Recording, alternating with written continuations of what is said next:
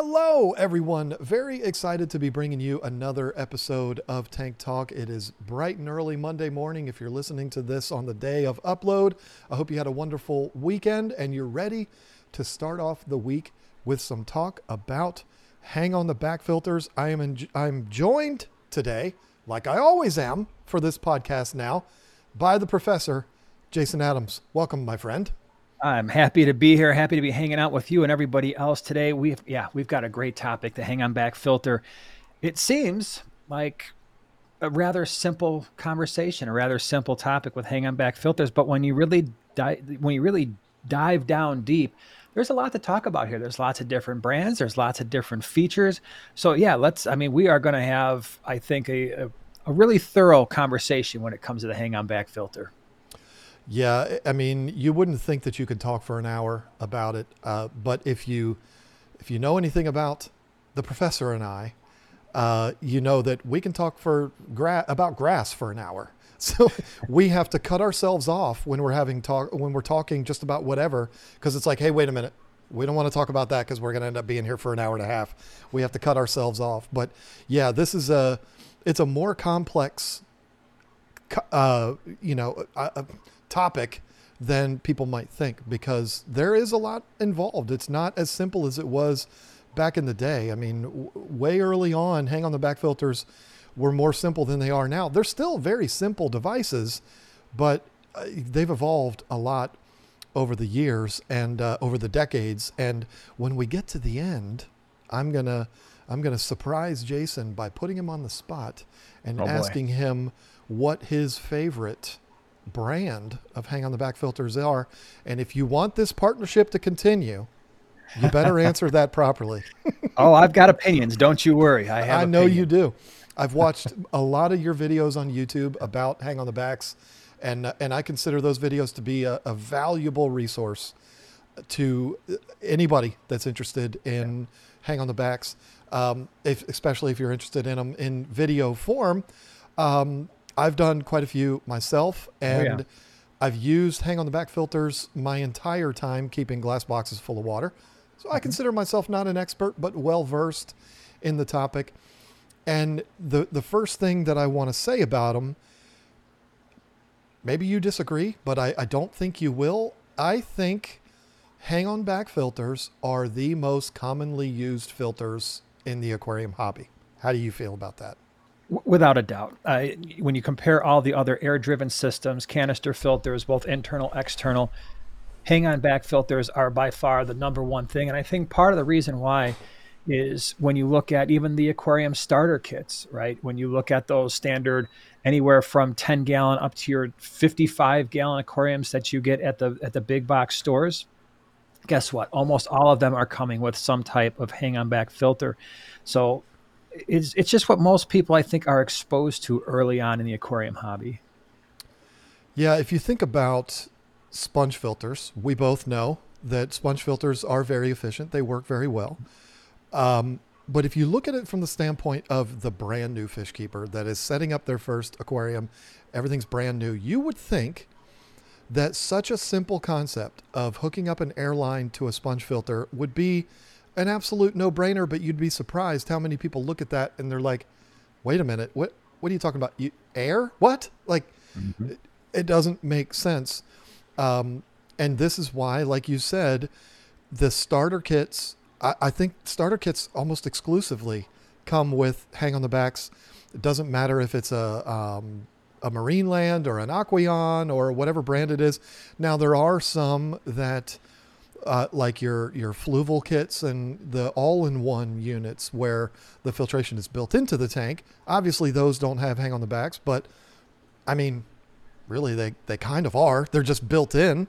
But it is a very easy, very efficient way to filter an aquarium.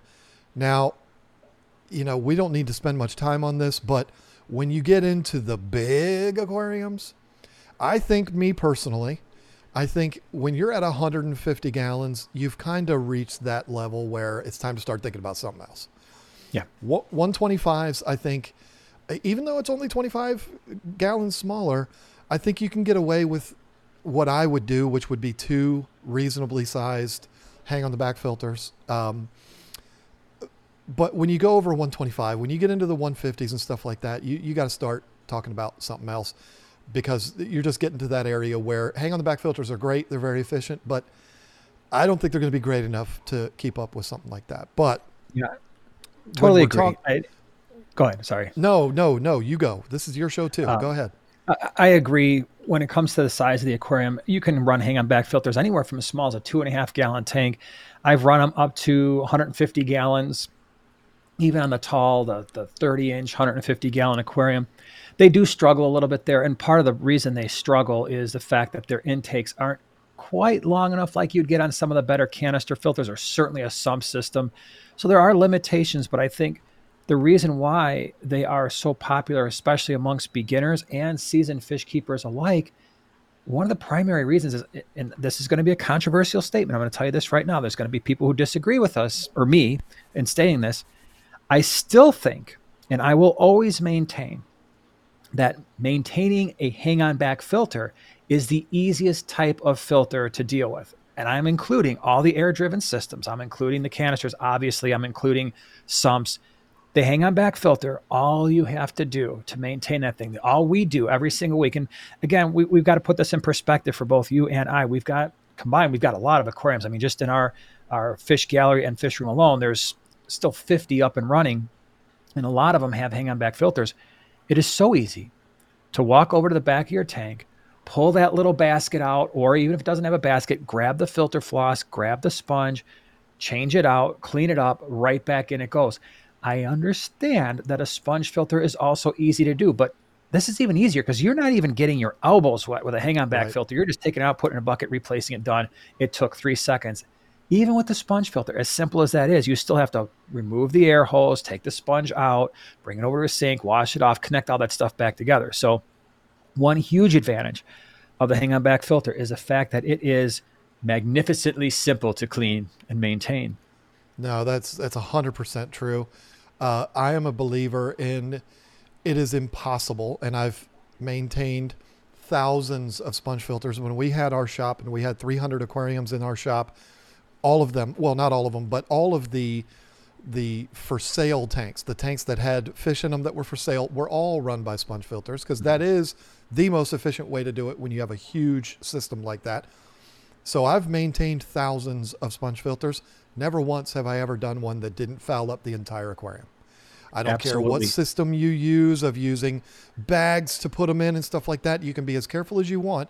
As soon as you touch that sponge filter, poof, you've got stuff going out.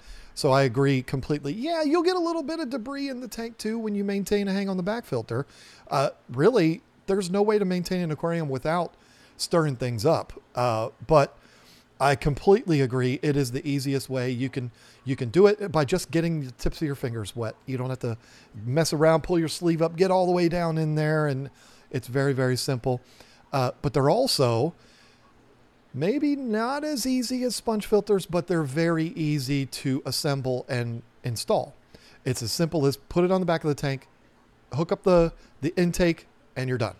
I mean, you don't get a whole lot more easy than that.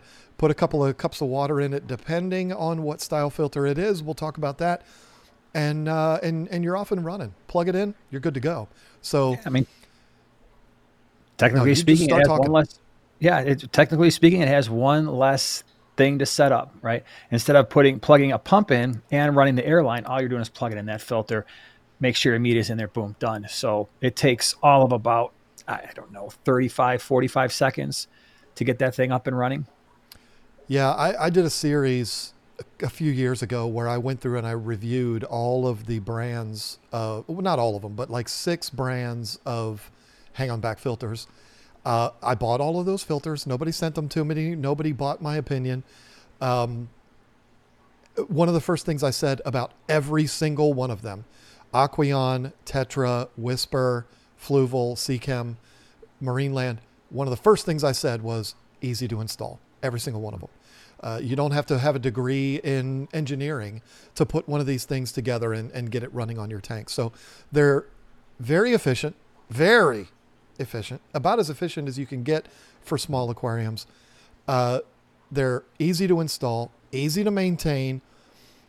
And this is something that maybe not all of them are, but they're also very quiet. And to some people that doesn't matter, but to me, it's very important. I do not want a lot of noise coming from my aquariums. I know a lot of people like that trickling water sound, and that's fine. Makes me have to pee. I like it to be nice and quiet. And hang on the back filters are, as long as you don't let the water get low, then you got a nice little waterfall going on in there. But yeah, the units themselves are very quiet. Maybe not as quiet as canister filters, but they're even more quiet than sponge filters, because with sponge filters, you have those bubbles coming up, which that's not a bad sound, but that is a sound nonetheless. Absolutely. And a lot of people ask about when it comes to hang on back filters, oh, especially if you're comparing them to other types, is there enough space in the back of a hang on back filter to properly filter an aquarium? And my response to that is, and if you're watching us in the podcast, you won't be able to see this, but for those of you on YouTube, behind John's head is, what did you say the tank was? 8 feet by 3 feet by 3? 2 feet. Is that what by it is? two. 2 feet. Okay. Yeah. So what is that in terms of gallons? Is that 280, 300? What is that? 360. 360. Sorry. Okay. So imagine a 360 gallon tank with a few Oscars, a Beischer or two, and it looks like there's a Severum back there. And 2 Severums. Okay. I'm correcting Jason. There's 3 Bikers, 2 Severums, 3 Oscars, and a 2-foot long common Pleco. Okay. Now here's something that I'm going to say that's shocking, but it's absolutely true from a scientific perspective. That aquarium, I'm assuming you've got some canister filters on there. I have a massive sump filtration system. Okay. Even better for that size aquarium. 3,600 gallons per hour. Now here's, in terms of filtration, if you were the primary thing, and I'm going to make a point here about the hang on back filter having more than enough capacity. If the filter is rated for the tank, it has more than enough biological filtration capacity, because even in that large tank that John has, 360 gallons, that has some really big, heavy bioload fish in there. If I had 3 fully cycled large sponge filters like the Hydro 5s or something like that, and I put them in there, that's all you need. For biological filtration, to make sure that the microbes are converting ammonia to nitrite, nitrite to nitrate, that is it. That is all I would need long-term to filter that aquarium, because you'd have the beneficial microbes in the sponge filters and on every surface in that aquarium that's exposed to oxygen. So keeping that in mind, and I mean, I have filtered, and you, I'm sure with your pet store, when you had tanks that were heavily stocked, you could throw a sponge filter in that tank. Obviously, we're not talking about keeping fish long-term in this environment. When you're talking about retail, when you're talking about quarantine, when you're talking about wholesale, you could take a smaller size sponge filter, throw that in a 29 with 400 neon tetras, and never have an ammonia or nitrite spike, provided that that tank and that filter has beneficial bacteria that is colonized to the extent that they need to for that bioload.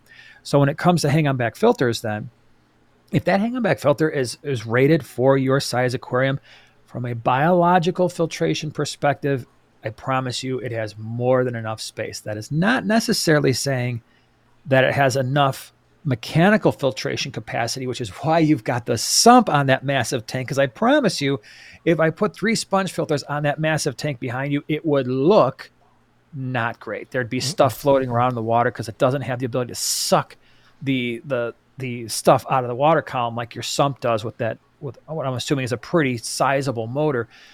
But hang on back filters absolutely have that capacity. Yeah, I have to rebut what you said a little bit, because it's probably the only, if I was to have a gripe about this style aquarium that's behind me, my 360, I also have 3 240s that are this way. The overflows is all done by gravity, and they're all up top. When you've got bangers in the tank like I do that have human size poops that fall down, there isn't enough force to get those up and into the overflows. A lot of it does, but there is a lot of the debris from fish that does settle down in the gravel. With those fish, not even the most powerful hang on the back filter or canister filter with the intake all the way down on the bottom is going to suck all that in. It's just impossible. But You're absolutely 100% correct. It would be worse, way worse, if all we had in there is sponge filters. I'm a fan of sponge filters. I like them.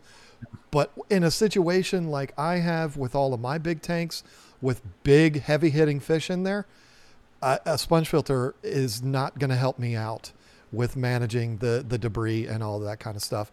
And that's a perfect lead in to what my next question for you, my good friend, was going to be.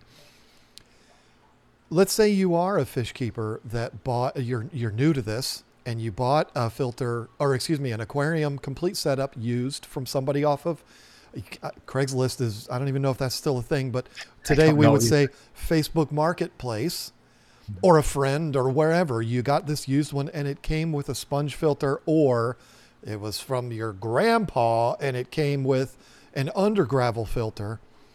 When should a fish keeper entertain the idea of what I would consider, and I think you would consider, an upgrade from a sponge filter or under gravel filter to a hang on the back filter? When do you know you need to make that move? So this is going to be something that might be shocking to a lot of people, because when you look at my fish room, and when we had 80 aquariums, every aquarium had sponge filters. And so I think people naturally assumed I'm team sponge filter. I love sponge filters. They're the greatest things in the world. They're the absolute number one awesome filter. And I actually don't think that at all. In fact, I think they're one of the worst filters for a lot of setups. They were great for my setup. They were great for, if you're breeding fish and things like that. But for just filtering an aquarium, actually, they are one of my least preferential filters out there, bar none. So to answer your question, if I'm a fish keeper and I only have 1, 2, 3, 4, maybe 5 aquariums, I'm still in the single digits. Every one of those aquariums, provided, like you said earlier, that it's not a huge monster aquarium, they're all getting hang on back filters. If you were to go back really early, I think I might have a couple of videos where I show the one side of the fish room when there still was only about 10 tanks on that side before I had the air system built out on both sides. And they were all hang on back filters. And the reason for that is, one, I don't want to look at my filtration in the aquarium. And so a hang on back filter, you're only getting the intake. 2, you're getting way better flow. 3, you're getting far, far, far superior mechanical filtration. And even if you're worried about fry or shrimp or something small, put an intake sponge over the hang on back, right? Over the intake. And that problem is solved just like it would be with any other type of filtration. So I would say to that person, first of all, if you like the sponge filter and you don't mind the way that it looks and you're okay dealing with the downsides, some of the downsides to that, leave it alone. You don't need to convert to any other type of filtration, especially in a smaller aquarium. But that would always be my go-to for an appropriately sized aquarium, anywhere from 2.5 gallons up to, like you said, about 125. And even in our 4-foot 150, hang on back filters. It's what we use because of the reasons we've already mentioned. Yeah. I get asked this question, as I'm sure you do, and my answer is always the same.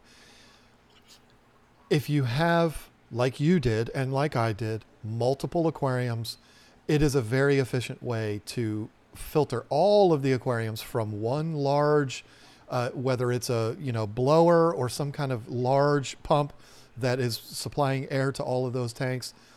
The drawback is, you're not able to really install any kind of water changing system. I think one of the best ways of doing it is having a recirculating system, but then people would make the argument of you're spreading disease, blah, blah, blah, all that kind of stuff. If you have multiple tanks, and when I say multiple, I mean like over a dozen, and they're small tanks and you're raising fry, a sponge filter rack is the way to go. But the way I answer that question is, if I'm setting up an aquarium, if I am John, I don't have relationships with CJ and Fluval and Seachem, and I'm just on my own, and I'm setting up any size aquarium, 10 gallon, 20, 29, 55, 75, all the way up to 125, I'm putting a hang on the back filter on those. When I get to a 125, I'm probably going to go with 2. Not 2 of the biggest, but 2 of, where it's going to maybe be double, it's going to be appropriate to filter 250 gallons. So I guess that would be 2 of the biggest. But That's how I'm going to do it. So if that doesn't answer your question, I don't know what will. If I'm setting up for my grandson a 20-gallon tank for his birthday, I'm not putting a sponge filter in there. I'm putting a nice little hang on the back filter. We can talk about brands and stuff later. I'm going to put that on there because I know it's going to end up being his mom that has to maintain it. And it's going to be very easy for her to go in there, pull out that cartridge, put the new cartridge in, and we're good to go. Maybe, once every 3-4 months, pull it off, swish it around, dump all the debris out of the box of the filter. Very easy to maintain. It's not going to give you any problems. And it's going to make life so much easier. And yeah, like you said, maybe a little on the controversial side, but it's going to do a better job than sponge filters will too. 100%. And you just brought up a really, really good point when it comes to pretty much any whether we're talking about air-driven systems or especially hang-on backs. I don't know what the cutoff is for you, but for me, a 4-foot tank gets 2. So if we're talking about sponge filters, it's getting 1 on each side. If we're talking about hang-on backs, it's getting 1 on each side, because one of the problems I think a lot of people run into is, regardless of the filter type that they choose, if it's improperly placed, I just said, I've got a 55-gallon, I'm putting my hang-on back right in the middle.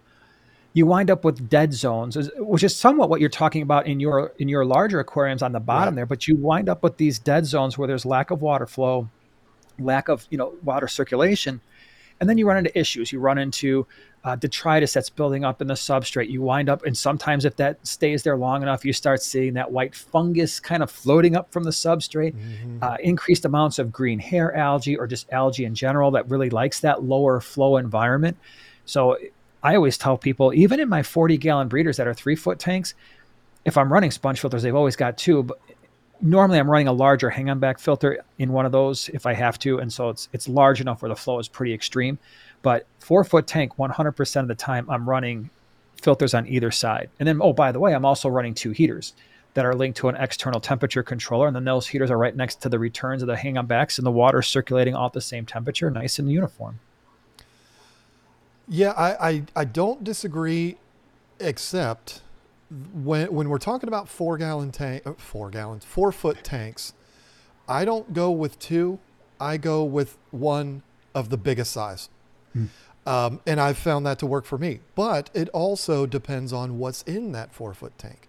Great example, I've got a 75 sitting right next to me over here that has 3 fancy goldfish in it and a couple of white clouds. I use an Emperor 450 on that. Yeah. I mean, goldfish produce a lot of waste. It's supposed to have an FX2 on it, but that's a long story. It's going to have this FX2 on it again, but temporarily it does have a hang on the back, and it's only 1, but it's the biggest one that's made for a tank significantly larger than a 75. But I do like the idea of, even when it is a 4-gallon, 40, why am I struggling so much? When it's a 4-foot wide tank, that is a lot of room to spread that current through. So having it from both sides, I do think is critical. But another strategy could be 1 large one with something to circulate that water through, whether that be a power head or another internal canister filter. May I suggest the Shark Pro, or a circulation pump or something like that, can give the same effect that what you're saying.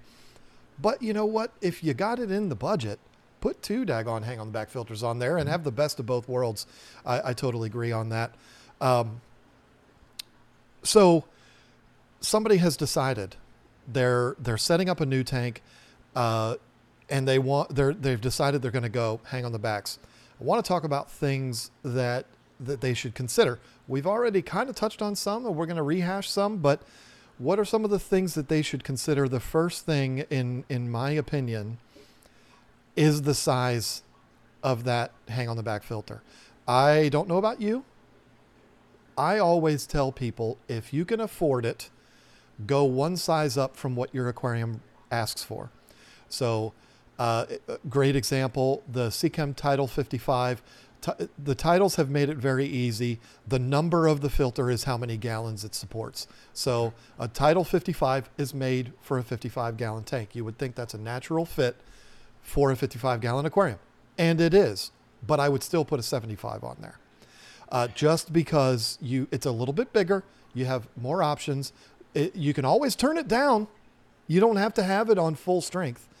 And you're going to have that extra in case your fish breed. You have a increase in bioload. You're going to be able to, at least that's my philosophy. You're the professor. You could tell me I'm wrong, but that's how I feel about it. Always one step up. And the thing is, particularly with the titles, to go from a 55 to a 75, it's not like it's a $50 jump in price. It's just a few dollars more. Go with the 75. If you have a marine land and you're going to use the 250, jump up to the 350. You get that extra cartridge in there. It just gives you so many more options. And that's what I tell people. Size matters. Don't mean to be weird, but go one step bigger. Or like you said, go with the regular size, but double up on it if you can afford that. And that's exactly what I do. So it's more expensive, no doubt about it. So your way is definitely more cost efficient. So if I had a 55-gallon aquarium, I'm putting 2 Tidal 55s on there just because, again, it's a 4-foot tank. I really love maximizing the potential for flow on either side of the aquarium. I also like the redundancy. So if something should ever happen, something gets caught in the impeller, a motor burns out, I still have one filter because you mentioned something else. Yeah, the size of the aquarium obviously matters. So whether you go a size up, like John is suggesting, or you do the more expensive route, which is usually the way I would go if I was running hang-on-back filters, I would use the size of the filter that is appropriate for that tank, but then double them up on 4 foot or over. Certainly those are options. But the other thing that you briefly touched on is the bioload of the aquarium, because if we take our 55-gallon example, you could theoretically have an Mbuna tank. So the Mbuna are cichlids from Africa, Lake Malawi, and these are heavy bioload fish. They don't get super huge, right? So if you kept, I know you've got a tank with yellow labs, and maybe you do some Pseudotropheus solosi, and maybe you've got some, just some of the smaller, less aggressive Mbuna, but you're still going to want to overstock that tank. You're still going to have a heavy bioload. You're still going to have a situation where you probably have 15 to 18 fish that love to eat in that aquarium. And so even if you did a filter that is for, right, it's spec'd for the aquarium, like a Tidal 55 or a Marineland 275 or something like that, it's, again, when we're talking about mechanical filtration, getting the stuff out of the water, it's going to have a little bit harder time than if you run a size up like a Seachem Tidal 75 or Marineland Pro 375 or run duplicates, right? So tank size matters for sure.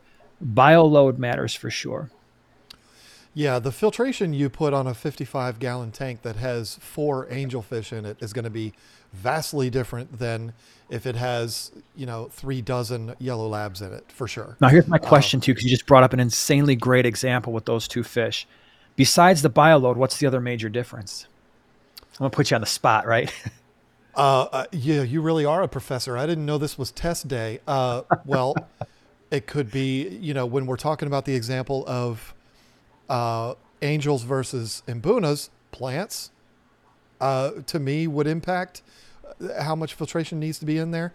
I automatically assume when we're talking angelfish, we're talking about a heavily planted aquarium. That would come into my mind as something that is going to help out with the filtration of the tank. Another reason, in my opinion, of being able to get by with one filter. I don't know if that's what you were looking for. I don't know if I passed the test, but that's what I would go with. It's certainly one of them. Absolutely. Because that was one of the things I was thinking about. The other thing too is think about the fish itself, right? Your Mbuna are streamlined. They're going to be zipping around. They love that flow. They love that flow. And for someone who keeps, I don't know, how many bettas do you keep these days? All of them. It's an insane amount, right? I know that you and Lisa have got all those bettas.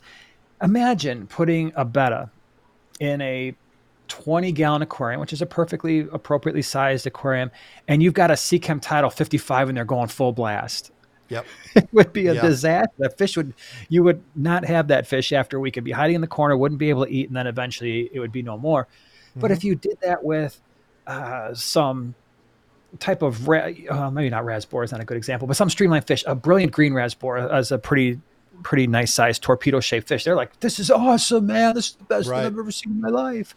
Yep. Right. So it's size of the aquarium, it's the bioload, it is the type of fish that you're thinking about adding. If they're inactive, long fin, fancy guppies, bettas, Yeah. you don't want to be whipping them around the tank.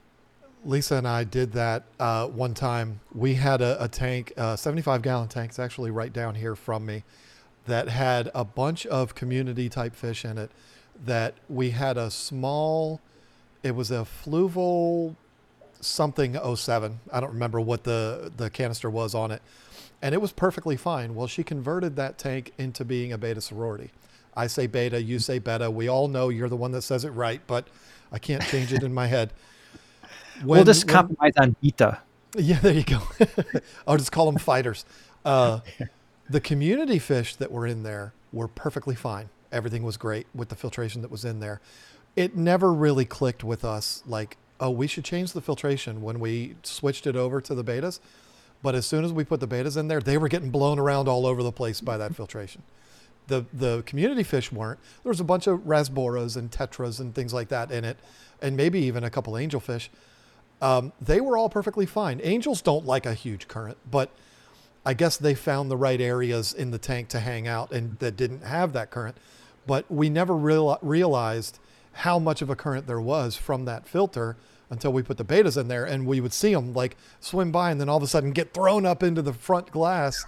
It's like, oh, we need to make a change with that filtration. So yeah, I mean, that is for sure something to think about.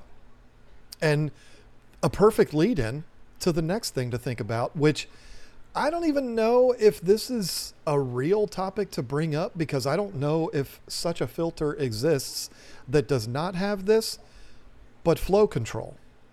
Yes. If you have a hang on the back filter that does not have flow control, it's not worth your money. Now, I will say some flow controls are better than others. Without a doubt. I'm not going to name names, but I'm going to name names eventually. There are some where the flow control is almost like it's not even existent. But then there's others where you turn the dial and it goes whoosh. Yep. So flow control is absolutely critical, and not only because of exactly what we're talking about here. You end up, you've been experimenting and you end up landing on angelfish, one of the most majestic fish in this hobby. You want that fish to be happy, because then it's going to flourish, and it's going to, all of those long flowy things, I don't know what they're called, that are dangling around. I just call them dangly things. You want those to be in full display. And if that fish is getting blown around all over the place and you have a hang on the back that has good flow control on it, you can turn that down and it's not going to be blowing them around. But here's my question for you. Two questions. How important is flow control? And secondly, how much of an impact does it have on the efficiency of that filter if you turn it down? And I'm not talking about turning it down all the way, but what kind of an impact does it have? And is that even more of a reason to go with the double filters? You would think that's kind of counterproductive, because now all of a sudden you're dealing with two major water flows, but two that are turned down. Maybe that is more efficient. What are your thoughts? Okay, so flow control, there are two things in a hang-on back filter that are 100% must have for me when I'm purchasing a filter. One is flow control. The other is an internal pump, which we'll get to later. Mm-hmm. Now, flow control is, like I said, for all the reasons we've talked about, 100%, it is a must, because I want my hang-on back filter to be as versatile as it possibly can be. So no matter what type of fish I'm putting in there, I want to be able to dial in the flow for that fish. Now, you mentioned a more interesting point, and that is, does the flow control, especially when you turn it down, have an impact on the filtration capacity? Well, there's three types of filtration. You've got biological, you have mechanical, and you have chemical filtration. So your chemical filtration is like your activated carbon, your purigen. That's a separate conversation. We'll probably do a whole episode just on that. We will. Now, if you turn the flow down or you adjust the flow in some way, obviously the slower the flow, the less mechanical filtration it's going to have, because the less water is contacting the media to get, if there's stuff in the water, detritus, stuff that's floating, there's less contact with that media, so less is going to get trapped. So obviously there's going to be an inversely proportional amount of mechanical filtration relative to your flow, or proportional, I should say. But the biological filtration, a lot of people ask, well, if let's take a scenario. Let's take two scenarios where you've got that Sea Chem Title 55 and it is just blasting water all over your 20-gallon aquarium full force. The water is moving through that filter very, very quickly, and you've got beneficial bacteria on all of those surfaces, all over your filter media, all over your aquarium surfaces.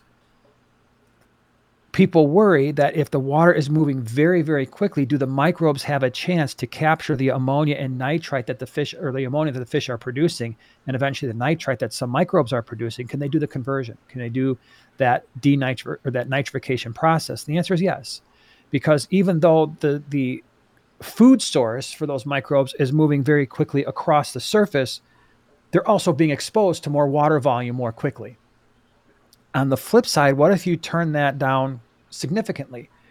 Well, now, yeah, it's true. The microbes are not being exposed to the same amount, the concentration, or just the sheer volume of ammonia and nitrite, but the ammonia and nitrite that they are exposed to is moving more slowly. And so they'd probably have a greater likelihood of capturing that ammonia or nitrite while it is in their direct micro environment. So the bottom line is, I have never noticed a difference whether you have a heavy flow filter or a low flow filter in regard to biological filtration. Also, keeping in mind the rest of the surfaces in your aquarium are acting as biological filtration, where beneficial microbes are growing all over them. And if the fish are producing ammonia, that ammonia is diffusing out into the water in a random way. And so the more the ammonia is captured by the microbes, the more the rest of that ammonia is diffusing out into the rest of the water volume. So I don't think that actually matters in terms of flow and biological filtration.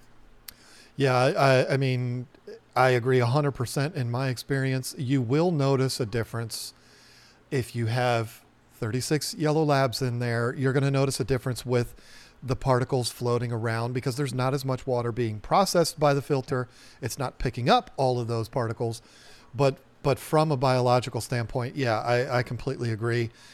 You're much well versed in the science behind it. I love and as long as I've been doing this, this is why I have you on here, because you're teaching me things. It had never really occurred to me. Water moving slower, it's easier for that bacteria to grab a hold of it as it's going by. That's a great way of looking at it, and I'm going to figure out a really good analogy to use that on. But this again goes back to what I was saying. You have that freedom if you go with that filter that's a little larger. You have that freedom of being able to turn it down, and now you've turned it down to where your fish aren't being blown away, and you're now at the kind of same level as you would be if you bought the 55, but instead you have a 75 that's turned down. You know, you have those options. And if you change your mind and you get rid of your angelfish, which shame on you, they're absolutely gorgeous, and you put in the imbunas, now you can turn that bad boy up. You don't have to go and buy a new filter for it.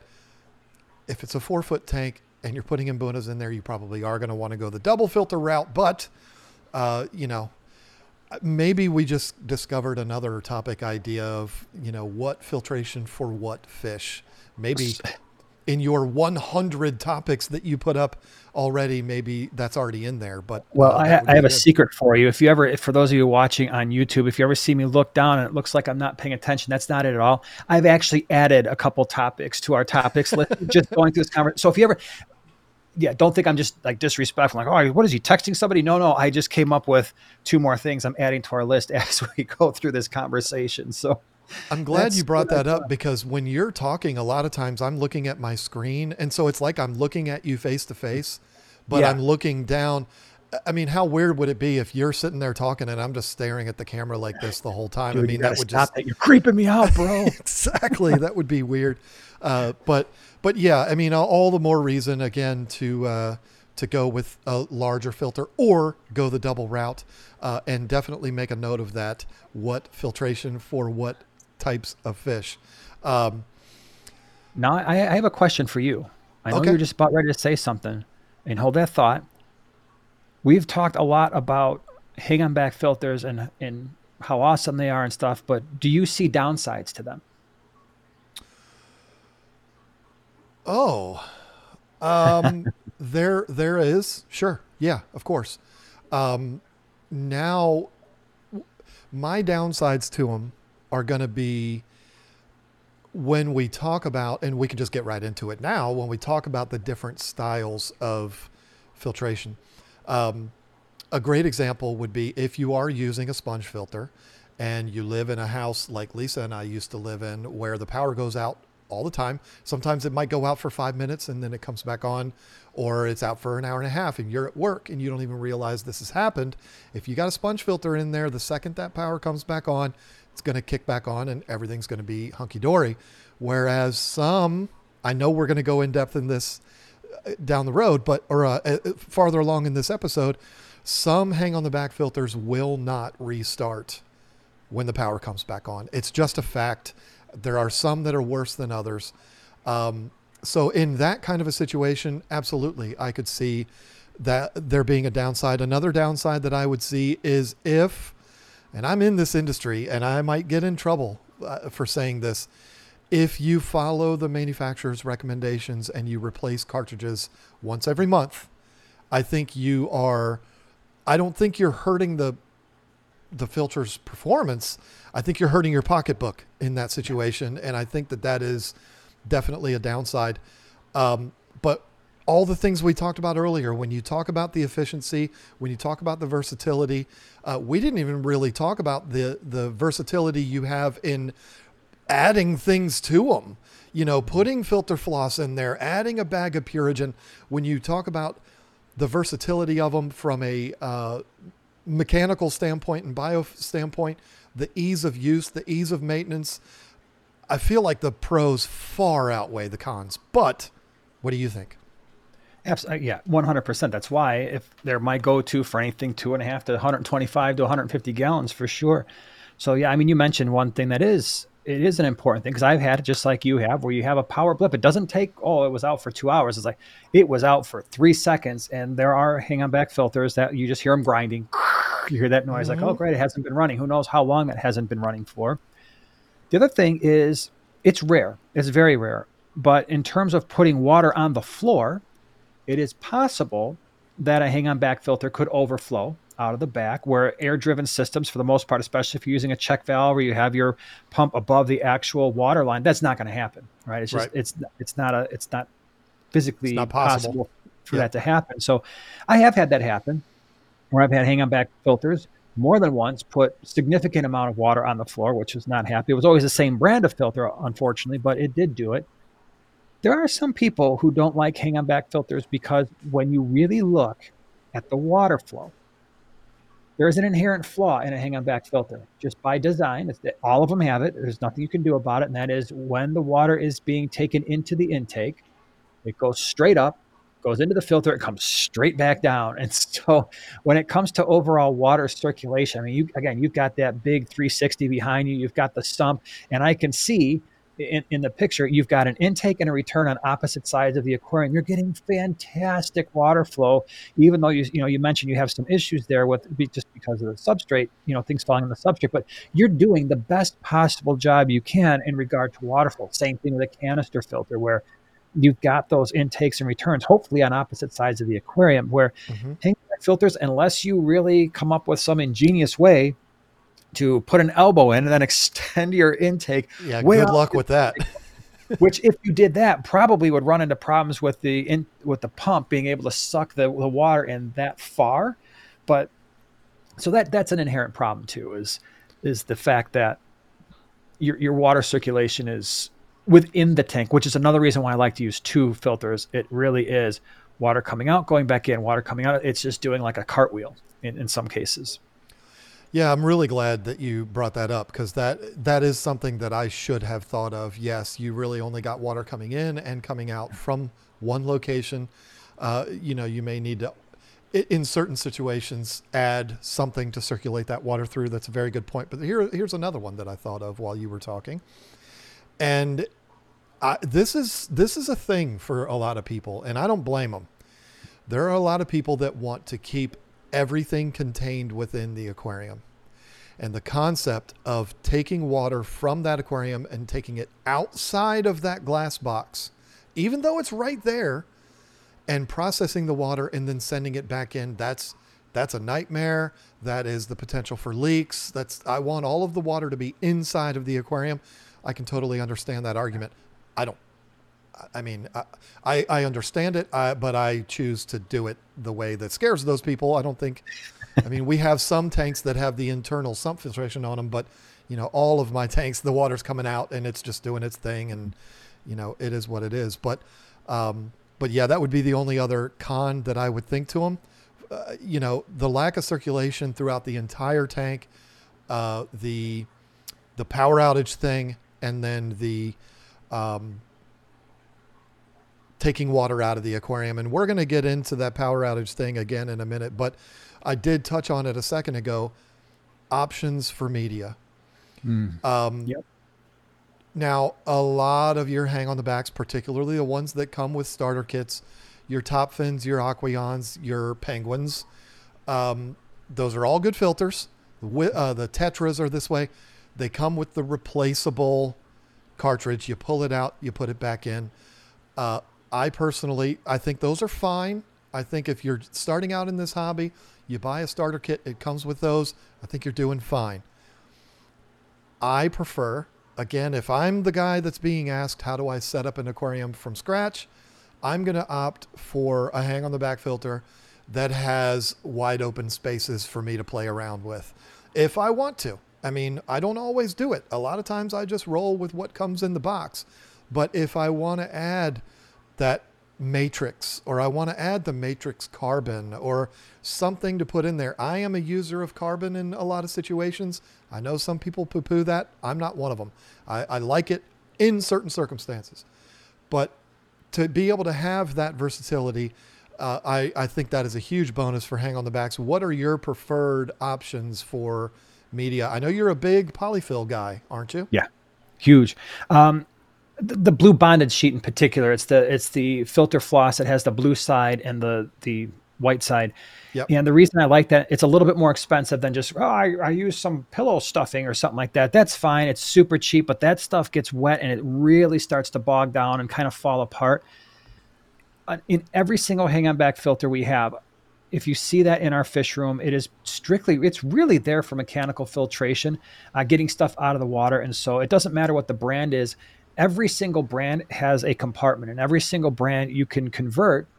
You never need those cartridges. Now you can use them, and if you like spending extra money on them, by all means, continue to do that.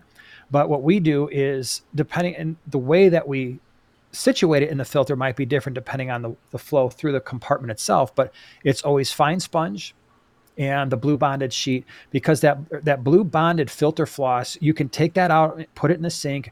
We just rinse it out in tap water, squeeze it a few times, make sure that the brown water is not coming out anymore, and right back in the filter it goes. And we can reuse that stuff for months before it really starts to lose its overall shape and ability to just maintain itself upright and the filter compartment itself. So that the polyfill type stuff is fine, but like I said, once you pull that out after a week or two, it's just kind of sagging and you squeeze it out. It's a little bit harder to get that back into the aquarium and have it do its job of mechanical filtration. But that's all we use. And you mentioned carbon Purigen. I don't use it. It's not because I'm against it or anything. It's just for the tanks that we have, I've never found it to be necessary for us. Although I will say in the canister filters we just set up, it's in there just because it came with them. Like, I'll just leave it in there. There's so much capacity in those things anyway. Why not? Right. But for the hang on backs, it's all fine sponge, and it's that blue bonded sheet for the most part. I mean, we do have some of the polyfill stuff. We use it when we run out of the other stuff, but that's what we do. I like to use carbon in tanks that have heavy hitters. I refer to fish that produce big waste and eat big amounts of food and do a lot of fighting. I call those heavy hitters. If I have a tank like the one behind me, like the two across from me that are each 240 gallons, both housing large amounts of African cichlids, I've always been somebody that uses carbon in tanks like that. I feel I'm just old school. I don't know, but I feel like it keeps things just a little bit more crisp, keeps things more under control. I don't walk in here and smell fish when I'm in the fish room. And, I could just be brainwashed into believing this, but I've always felt like the carbon is one of the things that helps me out with that. The polyfill, I got to be honest, I'm not a fan. Does it work? Oh yeah, it works really well.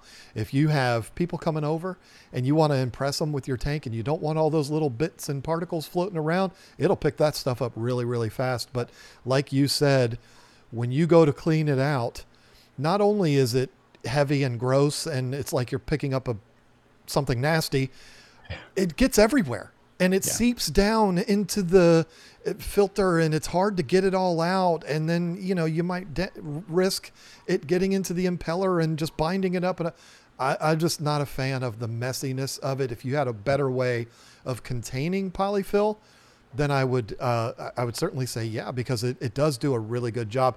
It does not last very long if it does its job properly, but it's just too messy for me. I'm not a big fan of that, but let's get into the controversy now, which to me, it's not controversial at all. To me, it's the biggest no-brainer in the history of hang-on back filters. And you've been in this hobby longer than I have. I can remember when this was not a thing. And when it came out and became a thing, I was like, why hasn't this been a thing the whole time? And that is removing the pump from the filter box itself and putting it into the aquarium. It's the biggest no-brainer of all time. And it's such a no-brainer. All the big manufacturers, except one, are going to that. Yeah. That one manufacturer should move to that Without a doubt. because they are the one that has the biggest problem with them restarting.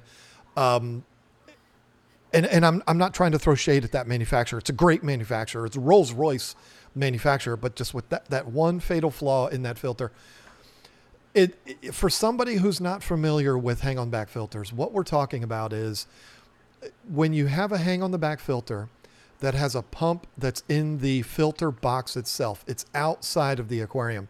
What that pump is needing to do is draw the water from the tank itself. You might not think that would be too difficult to do because it's right there and it's a small volume of water. But what you're asking it to do is pull water all the way from the bottom of the aquarium up through that tube and pull it into the filter box itself. These pumps, even though they say however many gallons per hour, they are not extraordinarily powerful pumps. They're not meant to be this mass water moving, cyclone producing pumps. And so if it's back there like that, it works as long as it's working. If like we said, if the power goes out, the water line drops, the water in the intake tube drops. And when the power comes back on, or you're doing maintenance and you plug it back in, sometimes it's not going to want to pull hard enough to draw that water back in.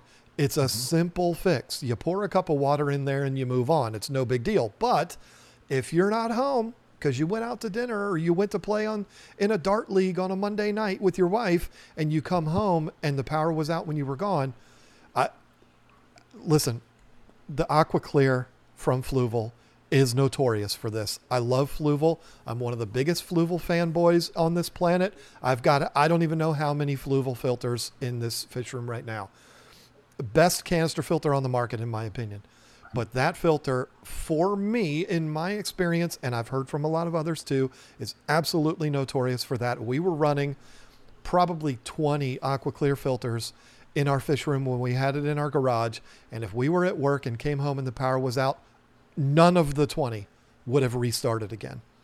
And I don't mean to only single out Fluval here because there's other brands too that have the same situation and they just don't want to kick back on when the power comes on.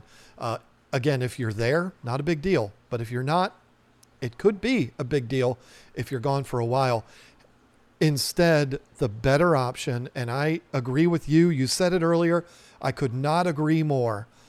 The two most important factors that you have to consider with a hang on the back filter as far as the options that they have is one, the flow control, which all of them have. And the second is that pump be in the aquarium. This way it's submerged and all it's doing now is pushing water back to the box. Doesn't take a lot of power to do that. Way more efficient. And if the power goes out and comes back on, boom, it instantaneously starts back up again. You don't even have to fill the filter up with water when you start it for the first time. It'll fill itself up. It's absolutely brilliant. All of the manufacturers are going that route, and I can't believe that Fluval's not working on a redesign of the AquaClear where they're going to do that because they know it's the right thing to do. That, to me, if it doesn't have the pump in the aquarium, that's a deal breaker. 100%. I agree with everything you said. And I will second that 0% of the time does my AquaClear restart on its own after tank maintenance or a power outage. 0% of the time without refilling the back compartment. It has never happened ever. And I've had everything from the AquaClear 20s to the AquaClear 110s. Not one of those filters has ever, and again, taking the tank down, doing a water change where the intake is like, okay, it's now empty because you're going further than the original intake. If you're doing a decent sized water change, never, not once. If you forget, you'll just hear that little grinding thing, and then you got, here's a couple cups of water, depending on the size of the compartment, and then it goes, and it's fine.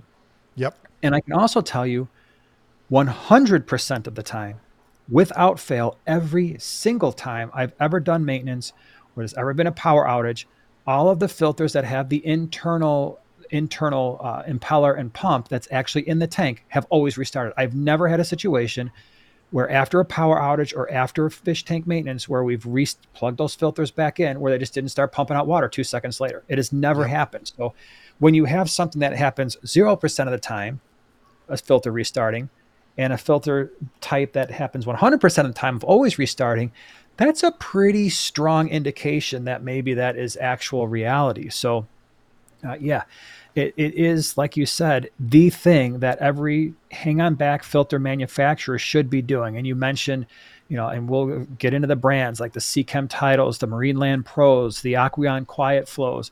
These all have internals. How the AquaClear has not moved to that, given their reputation over the last 30 years, they're really behind the time. I mean, in terms of the latest technology, right. And let's face it, when it comes to filtration, we're maxed out in terms of technology that's probably going to happen in aquarium filtration. Everything that could be done in a filter has been done, because all you're doing is you're just moving water to trap stuff or allow for microbes to do their thing. That's it. It's all the same thing. It doesn't matter what type of filter you're talking about. So there's those small things, and those are the two. Yeah, for sure. Adjusting flow. And by the way, when it comes to adjusting flow, you also mentioned that some filters have a theoretical flow adjustment. That doesn't necessarily mean they actually do that to any extent either. So some are much better than others. Well, and unfortunately, this is another one that applies directly to the Fluval, the AquaClear. Now, listen, I am a Fluval fanboy, and other than the kind of lackluster, unimpressive flow control, it's there, but it's not the best. Yeah. And the pump being in the water, I would tell you that the AquaClear is one of the better filters on the market as long as you're okay with those two things. Right. It has its other flaws too, but all of them have flaws of some type.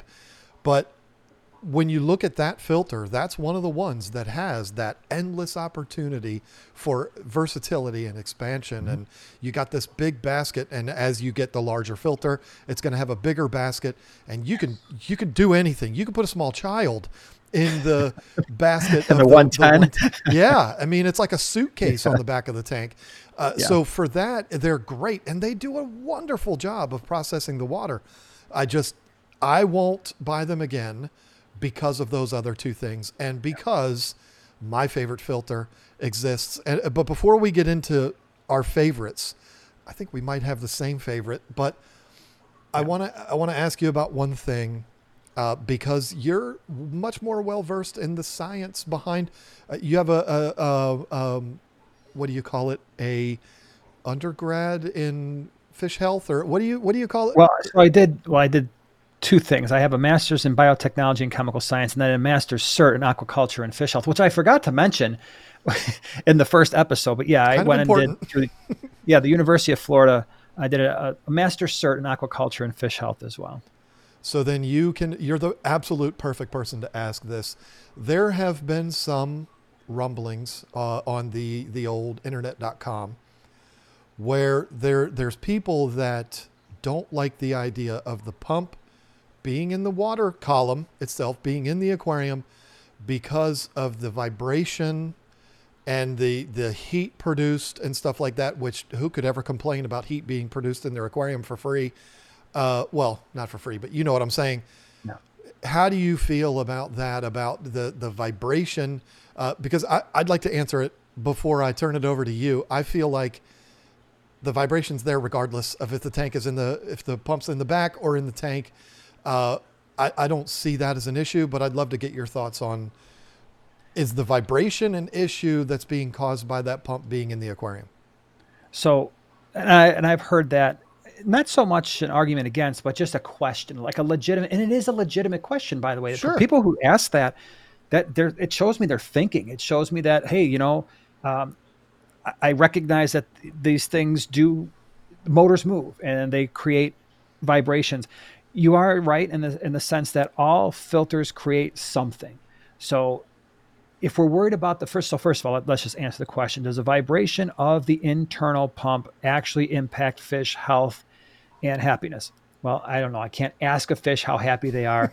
I don't think any scientific studies have been done to measure the vibrations. At least I have not seen them. And by all means, if you are somebody who's rummaging through aquarium science somewhere and you've got a peer-reviewed science article, not just bro science where someone has been like, oh yeah, I think it's bad. I'm not talking about bro science. I'm talking about peer-reviewed journal articles in a science publication.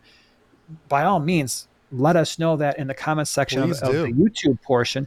But I have seen nothing compelling, at least in my own fish room, that would say, oh, wow, these fish are behaving differently. Their life is, the life expectancy has been reduced. They're more prone to health issues. They're not acting, normally. They're not schooling properly. None of that stuff has been evident in anything. And that's pretty much all we keep at this point when it comes to hang on back filters are those brands that have those features, because that's what I prefer, with some exceptions. So that's, to me, not an issue. But you did mention something else. There is going to be some vibration. I don't think it'll be nearly as much because that motor, the way that the motors are on the Aqua Clears or the old Penguin filters or the Tetra Whispers or something like that, they're outside of the actual compartment itself. And so as the water's coming up the intake, it's getting pulled through that impeller that's spinning, and then it's kind of going out this way. And that housing is actually sitting outside the filter box itself. So Right. That would dissipate a lot of the vibration. So I'm not claiming that the vibration is going to be significantly less or even the same in those two filter types. But what I am saying is I don't think the vibration matters. I think if you were really looking at the noise level, if that's what we're concerned about, the noise level or the abnormal water movement in an aquarium, you got to start looking at your sponge filters, because to me it's not even close. I mean, people who complain about minor vibrations of a filter housing inside of for a hang on back like the Sea Chems or the Marine Lands are the same people who are running 50,000 sponge filters at full blast and the whole blah blah blah. You think that's a natural thing that's happening in nature? Well, show me, because That's it's right. not. So that is creating tremendously more noise, most likely, than any type of vibration would be. Obviously, it's a different frequency. I get all that. I'm not discounting that, but in terms of noise disruption and noise pollution in an aquarium, your air-driven systems, it's not even close. It is by far the most noisy of anything. And yet we don't really question that. And I'm not saying we should. I'm not saying that we should question that. But I will say I have been to people's homes, and LRB is a good example. When I went to his fish room, it was dead quiet. It was eerie. I mean, it freaked me out when I walked in there, a dude with 300 aquariums and not a single, there was nothing, no air stones, nothing. It was the most serene, unbelievable thing I've ever seen. And I'm like, holy cow, I don't hear This anything. is different. Now, obviously, and I hate to be the first one to tell you this, the way that he's stocking his tanks and the way that he's doing things is very, very unlike what the vast majority of fish keepers are doing. It's not that he's right and everybody else is wrong, or we're right and he's wrong. It's just different, right? So he's got Different his styles. priorities and a way to do it, and it works. But in terms of noise pollution, yeah, I don't think that we can say one way or the other. And until I see a peer-reviewed scientific study that shows otherwise, I don't think it's an issue. I look at it and I just like to use common sense. I mean, I am an anti noise from the pump is a problem person. I just don't, I don't have the science degrees that you do, but I look at it from a common sense standpoint. Yeah. An aquarium that's sitting in your house is going to get noises from a lot of places, whether it's a fan or a vacuum cleaner or a TV, or there's noises coming from all over the place. And you want to tell me that a pump that's inside the water that I can't hear anything. I understand I'm not in the water and it's a different thing, but what about if they are in the water? What about in the wild? You've got the stream, the sound running from moving water if they're in a river, or if they're in a lake like Lake Malawi, there's motor boats that are going around and all that. I mean, there's noises. These fish don't live in an absolute silent place.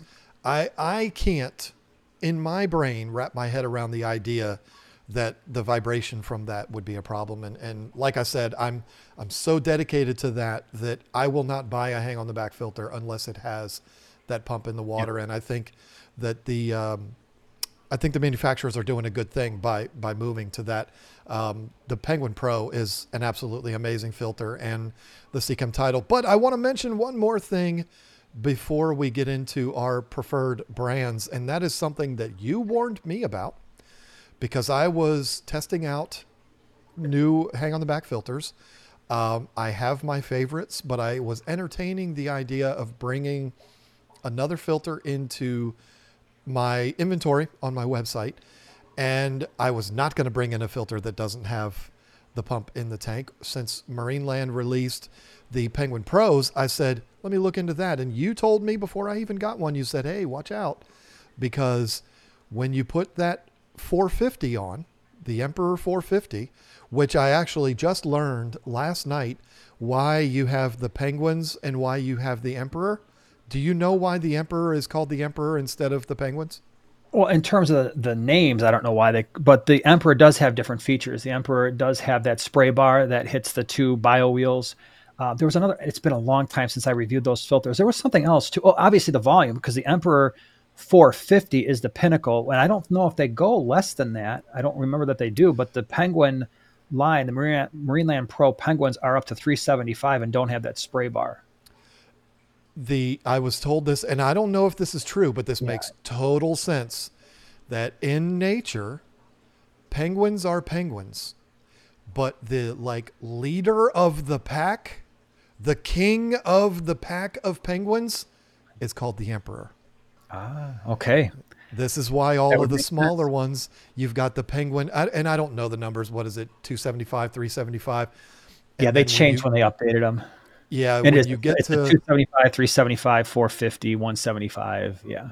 When you get to the biggest of the bunch, it is the king of all. It is the Emperor. I thought that was fascinating to hear that. But there is a flaw with that filter that you warned me of.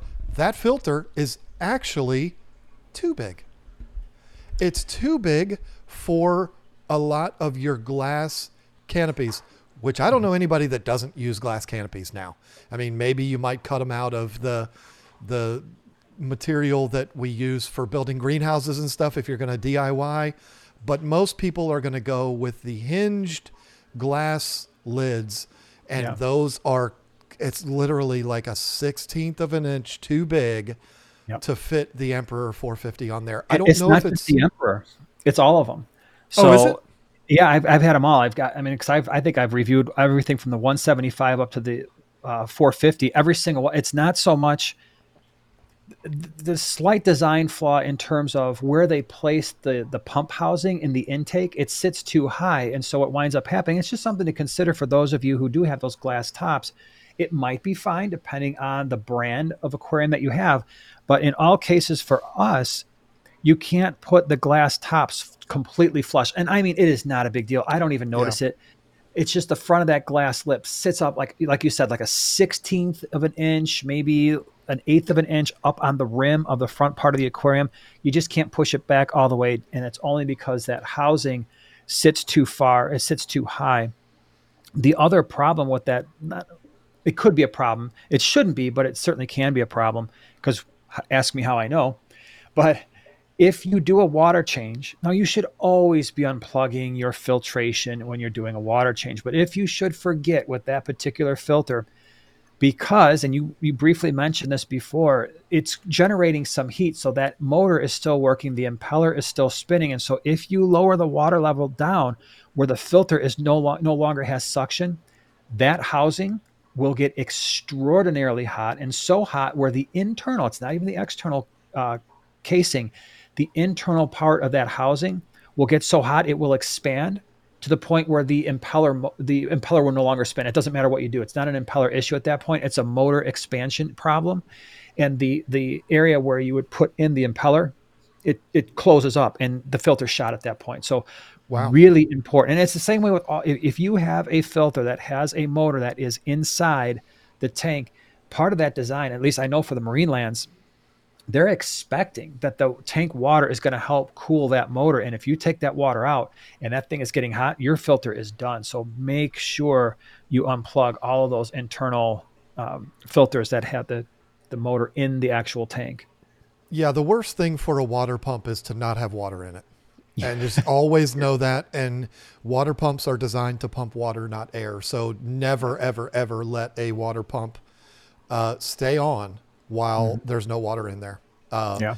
That, I mean, we look at that as common sense, but some people may not, and we laugh at it, but it's a common mistake. I mean, people do that all the time.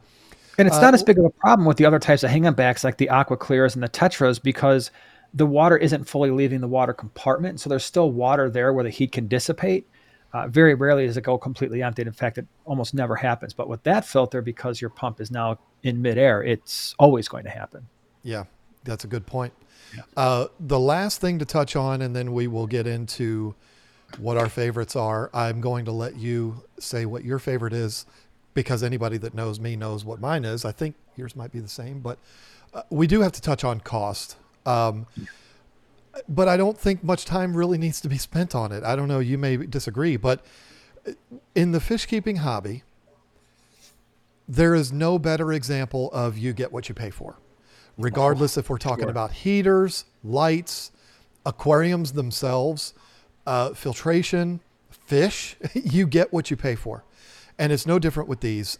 The more you spend on a filter, the more options you're going to get, the more powerful pumps you're going to get, the more versatility you're going to get. Everything ramps up.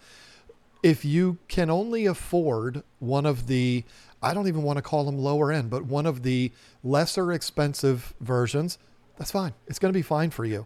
But I would say this is one of the most important devices on your aquarium.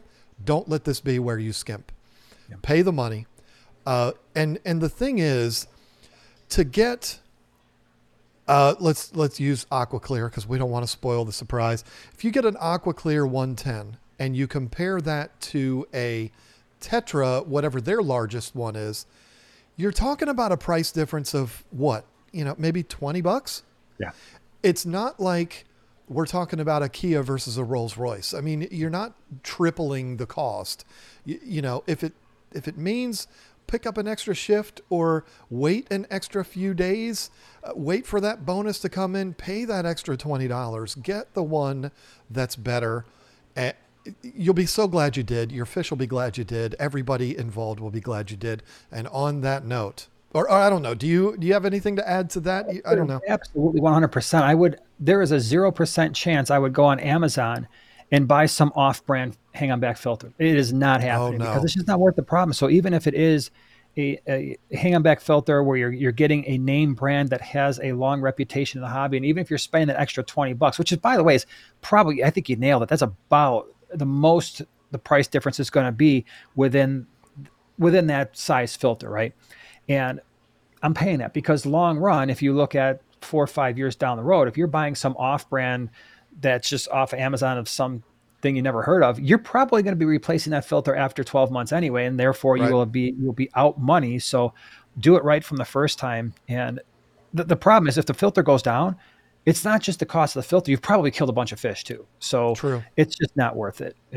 Buy something that is going to be around for a decade or 2 decades.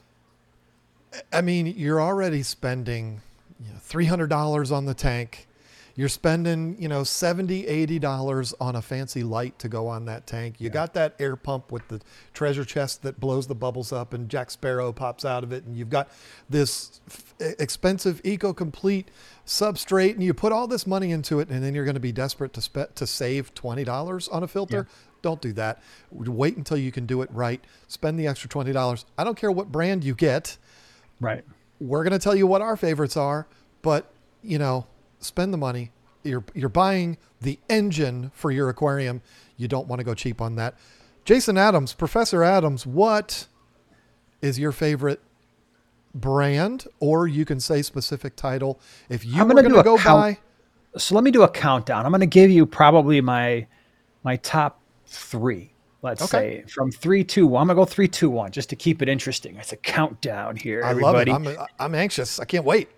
Obviously, from everything we've talked about so far, it's going to be. You've probably got an idea of the brands that I like, but I actually do not mind the Aqua Clear, despite the fact that it's missing 1.5 of the things that I want. So it does not have the internal motor. Wish it did. The adjustable flow, we've kind of hinted at already, but let's just say it. The adjustable flow on that is a joke compared to the other filters that actually truly have an adjustable flow. But in defense of that filter, it is a filter that has some years behind it, some longevity, customer service. It's got those things. And so I'd still put it at number 3, even though it's missing some of those things. But I will say it's a distant number 3. Like, it's not close. Right. The next filter on that, I'd say the number 2. And this is, again, a lot of people are like, seriously, dude? I do like the Marineland Pros. I think it was a big step for them when they did shift the motor into the actual aquarium, and their adjustable flow actually matters. Mm-hmm. Keep in mind, I am not a fanboy. I don't have a whole lot of emotional baggage with any of these filters. I'm not going to get emotionally tied up if someone in the comment section of a YouTube video says, "Man, you're the worst," and leaves us a 5-paragraph dissertation on why my opinion is horrible. I don't care. I'm telling you that right now. Right. Leave the comment there, but I will not care. It will not impact me emotionally in any way because I don't get emotional about fish tank equipment. Okay, so it's not like an Apple phone. Those are the best. No, I'm kidding. I mean, they are, but I'm not going to get emotional. We all know they are. Yeah.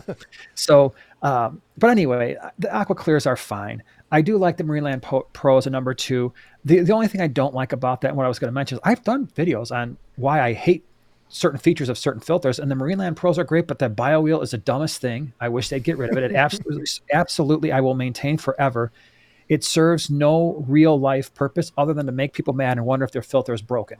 Yeah. Marineland, if you're ever listening, get rid of the bio wheels. They're unnecessary. You know that. I know that. It's a great marketing ploy, but it is wholly and completely unnecessary. But anyway, sorry. I like them. They run. The old Penguins I had, the old 350s and the 250s, literally 20 years. And I'm like, yep, I've still got some in a tote downstairs as backups. They're crusty. They're ugly. I don't even know if I've got like the bottom intake, like the last half of it. It doesn't matter. But if I needed something to move water, I could pull those out of the box. They haven't been running in probably 2 or 3 years. Boom, fill the back up with water. They just go. My favorite, and this is where I think we're going to share some commonality, the Seachem titles. Because now what you're getting there is you're getting a company that actually has, a high level of quality control.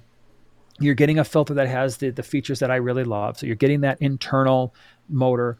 You're getting the adjustable flow that actually matters. You're getting a filter compartment that I think is actually the easiest to deal with. I know the Aqua Clears have the part that you can pull up, but then your filter stuff can actually fall at the front of the back as you're pulling that out of there. True. The Seachem title line, when you pull that basket out, there's not really an opportunity for that to happen. So I definitely like that. The water flow through the filter is very similar to the Aqua Clears, where it's starting at the bottom and working its way through the top. Unlike the Marineland Pro, and I get that, where it's going back to front. Mm-hmm. By the way, I have not found that to matter in any filter. If you stack the media the right way, I don't think it matters. The downside to the Seachem title that you hear from people is, it bypasses too easily. I have found that that's not an issue when you leave that sponge that comes with the filter compartment. but then I stack my blue bonded sheet vertically. All right, so I stack it vertically, and then that overflow thing almost never happens unless the media is like totally clogged. And guess what? The Right. filter's telling you, "Hey, I did my job. It's time for you to do yours." Right. Uh, the one downside and the one thing that I wish that CChem would do with the smaller filter, the CChem Title 35, is you need an intake on that thing. The Hmm. fact that there is no intake makes that filter, in my opinion, only good for a very short tank. So, but those filters have been flawless. They've never, ever, I've never come down into the fish room, and I've got everything from the 35 up to the 110. I've reviewed every single size as you have. I've used long term every single size, and I can say without question, I have never, ever, ever, ever walked into my fish room and had one of those things like, why is that thing not running? Right. So, which Yep. I can't say for the aqua clears where I walked down, like you said, a power blip. One of the kids, when they were doing maintenance, they forgot to put water in the back of the thing. And like, oh, okay, well that thing hasn't been running for a day or 12 hours. But so that's my lineup. I almost feel like I have to change things up from you simply just for controversy Do it, man. purposes. Be controversial. Let's disagree. Let's duke it out here. Well, here's the thing. I did a series. I talked about it earlier, a couple years ago, where I reviewed the Tetra Whisper, the Top Fin, Aqueon, Aqua Clear, Penguin, and Titles. And Mhm. I don't remember what the first three were, but my top three at that time, and this was before I even started my website back up again, so I was not trying to make sales. My top three was Penguin 3, Aqua Clear 2, and Title 1. But that Okay. changes now. And this is not for controversy purposes. I love Fluval, but Fluval is out now. For the exact reasons that you talked about. I don't need to beat a dead horse. We know why I would take it off. Doesn't mean it's a bad filter. It would be number 4 for me now. When I did the reviews of all of these filters, the Penguin Pros were not out yet. So my order would change now. This will surprise you. Aqueon would be number 3 for me. The quiet Over, flows. yeah, Quiet Flow. Very solid filter. Very, absolutely. That would be number 3 over the Fluval Aqua Clear. If if Hagen was to get their thumb out of their butts and put that pump in the water, it would instantaneously go back to number 2. But for now, it would be Aqua Clear 3, Penguin Pro 2, and of course, the Seachem Title number 1. And you know what? You did such a good job explaining why those are your top threes. For as far as the Penguins go and the titles, 100%. What you said applies to me too. But I'm putting the Aqua. Excuse me. I'm getting confused now. I'm putting the Aqueon ahead of the Aqua Clear because of that pump being in there. Because even though this is one of those brands that people look at as one of the lesser brands, which I don't believe. I think they're at the same level as a Marine Land. Are they up at the Seachem Fluval level? No, but I think they're at the same level as a Marine Land. I don't think they're low end by any stretch. They just work. They work very well. They're workhorses. They got that pump in the water, and you don't have as many options for media as you do with the Aqua Clears and the Titles, but I do like simplicity, and I like things that are going to keep fish keepers in the hobby. And if that means having a simple remove the cartridge and replace it, you and I don't do that. But if that's what it takes to keep someone in this hobby, I'd rather they do that, and I'd rather them get one of those over the Aqua Clears. Or I did it. Yeah, the Aqua Clear. I did say it right. Yeah. Oh, jeez. We're going to have to redo this episode again down the road because you and I both know there is no way Fluval is going to keep things the way they are. I keep thinking that, but I mean, how long have the titles and the Marineland Pro? The Marineland Pros came out. I remember Marineland approaching me and saying, "Hey, we want to send you some of these new filters we have." And at Aquatic Experience 2019, they weren't on the market yet. They sent me these things. I had been long-term testing them, and they waited at that point 6 months to a year before they ever hit the market. And I had had these things in my fish room for a while.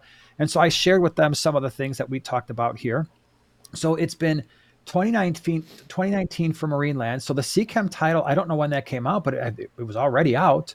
Yeah, it's been out for a So while. we're already talking about 5 years. So it's like, I don't know. I mean, you would think by now, even if you don't call it the Aqua Clear, whatever you call it, maybe you give it a new, you keep the old ones out there just in case you're a little bit afraid to actually change over everything and not have the old ones. Keep the old ones, just like Marineland still has the penguins out there floating around.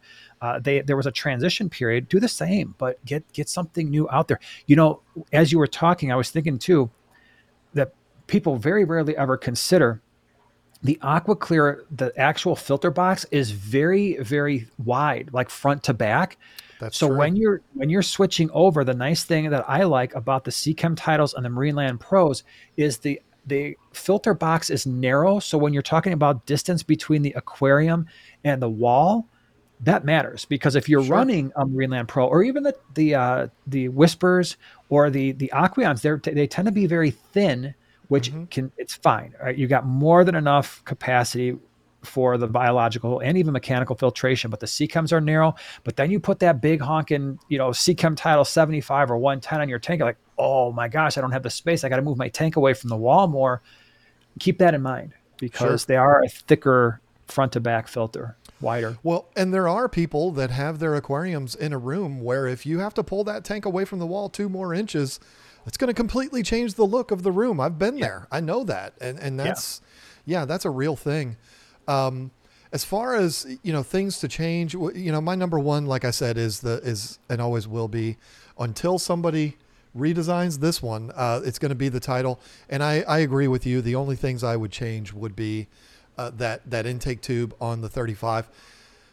I don't understand why it is that way on the 35. I wish it was just consistent with what the other ones are.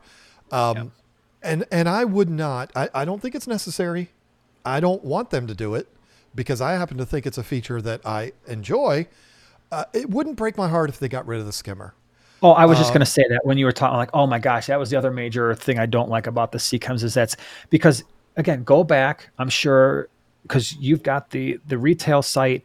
When you look at reviews, it's always this thing is making noise, and it's 100, almost 100% of the time, 99% of the time, it's the person probably hasn't filled their tank up high enough, or the filter itself is not sitting low enough on the frame of the aquarium itself. And so too much of that surface skimmer is exposed and it's making that right. gurgling noise. And again, it's a feat. Just like I was rough on the Marineland about their ridiculous bio wheels, I'm going to be rough on you guys, Seachem, because that stupid surface skimmer in a freshwater setup is not only 100% unnecessary, but it's contributing to 90% of your bad reviews. Yeah, Stop. it's true. Get rid of it. It's stupid. And that's why I would like to, if it went away, it wouldn't break my heart because it's not that I'm complaining about it. If Yeah. the filter's set up right, the skimmer's not a problem and you can turn it off. It's not a big deal. Yeah. If you're using it right, it won't be an issue. But all of the complaints, the only two complaints are the skimmer and the bypass, both Yeah. of which, if you're operating the filter properly, will not be an issue. So Yeah. that's not necessarily an issue with the filter. It's more user error. But if they got rid of the skimmer, I would not be brokenhearted. But I've been told by the heir apparent to Seachem, the son of the majority stakeholder in Seachem, that the reason why it's there is because uh, so many of their European customers want that skimmer. That's a thing over there, apparently, where it's not as popular here, but over there it is. And, Seachem is a global brand manufactured by Seachem or Seache in Europe. And so they have to cater to what the whole world needs, not just our selfish American aquarium needs. And so that's why they do that. But, Yeah. And maybe it's if just like with the Aqua Clears, it's a matter of coming up with a second brand option where it's the exact, this is not going to cost a ton of money. Well, Where if you come Fluval up with, has that though. I'm sorry to interrupt you, but they have another filter that just oh never yeah, really took off. I don't even know the name of it. It's yeah, well, they got the C. It's the C. I did a review on that. It's the C7 or whatever that thing is. I don't remember. Yeah, the Fluval does, but it's not an internal pump, which makes it irrelevant. It's like a Right. cheaper version of the AquaClear. But yeah, CChem just came up with, okay, all we're going to do is if we've got a run of 1,000 Title 110s, we're going to put our whatever the percentage works out to be sales wise with a surface skimmer, and then we're going to remove that opening, put a piece of plastic over that, and there might be a little bit of internals that you have to work through, but then we'll have our other version of it. Yeah, you would have one less knob because you wouldn't have the flow control for the skimmer knob on there. You would have, yeah, I mean, I don't think it would change the pump. I think they could use the same pump. Internally, I'm sure they would have to direct the water a different way. Yeah, maybe it would even decrease the price by a couple dollars. I think that would be a good thing. I'm going to tell you, and then we're going to have to wrap this up because we're going on an hour and a half here already. I know I've not been told this. I can look at it and I know why Fluval's doing what they're doing. I know why they have not changed the AquaClear. It's because people are still buying them the way they are. Sure. I can remember buying AquaClears that were still under the name Hagen in 2010. And they had been around for 20 years by then. I mean, it's not exactly a new filter. I set up my first in 2013. I was one of the first to get one of the brand new FX6s when they just came out. And again, 11 years later, when you look at the FX6, what did they do? They put a little something, they added a little thing to the lid or something, like a minor adjustment to it. It's the same filter that it was back then. The thing is, if people are buying it the way it is, why change it? If it ain't broke, Right. don't fix it. And I think that's a flawed strategy because you make those changes and you instantly become a contender for the number one filter. And you'd basically dominate the filter market because you got the best canister. Now you got to me, it would be a genius move to do, but I know, knowing a lot of people in the corporate world of these big brands, that it takes a long time. When I started my website up in 2020, I started it back up again. I was talking with a mutual friend of ours, Jay Wilson, who's a national sales rep for CJ. He was telling me about the Shark Pros then in July of 2020, because I reached out to him and I said, hey, listen, I just bought one of those Shark ADVs. I love that thing. I want to have them for sale on my website. And so Jay's the guy to talk to for that. And he was telling me then, dude, you're not going to believe this. A new version of this is coming out. It's in development now. 3 years later, it released. So these things take a long time. I don't know why, but they do. Maybe that's why I'm not super rich, because I don't, I just say put it Not out. all the electrical engineers and hydrodynamic engineers and Right, all that right. stuff. So, yeah, I get it. It does. It takes a long time, but yeah, I think we've pretty much, when it comes to hang on back filters, we covered a lot today. We really did. We went through a lot of stuff. Who'd have thought we could go for an hour and a half on hang on the back filters? But I'm going to Oh, tell you I this thought right we could now. go for an hour and a half. I mean, if you let it roll, we could talk a lot more. It's just, yeah, I think at this point for most people, you've got a lot to think about, some things to ponder. Love to hear from you guys especially on the YouTube side of things. If you are, watching it on YouTube and you've got, or even if not, if you wind up on the YouTube side of it and you want to leave comments, your opinions, love hearing them. So definitely leave your thoughts there.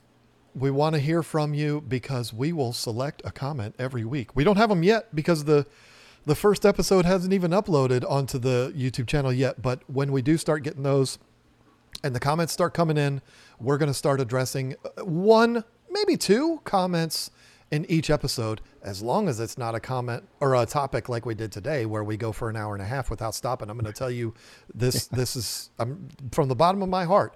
I've enjoyed every single minute of this conversation. It has been an absolute blast. It's been a treat, and we could keep going, but these people don't have all day. They've already made it to work. They got to go in. They're late for work. They got to go in. So we're going to go ahead and cut it off here, folks. This has been a lot of fun. I really appreciate, and I know Jason does too, that you've joined us today. We hope you've enjoyed it. If you have, please do us the favor. If you're on the YouTube version, subscribe to the channel, click the like, do all the YouTube things. If you're listening to this in podcast form, Spotify, Apple, leave us a review. That definitely helps to spread the word about this and, bring us up to where when you type in aquarium into the search, we're going to pop up for folks that are like you and want to hear stuff like this. So it would mean a lot to us if you did that. I don't have any more to say. Professor? Well, everybody have a great week, and we will see you next week. Absolutely. Looking forward to it. Thank you so much. We'll see you next time.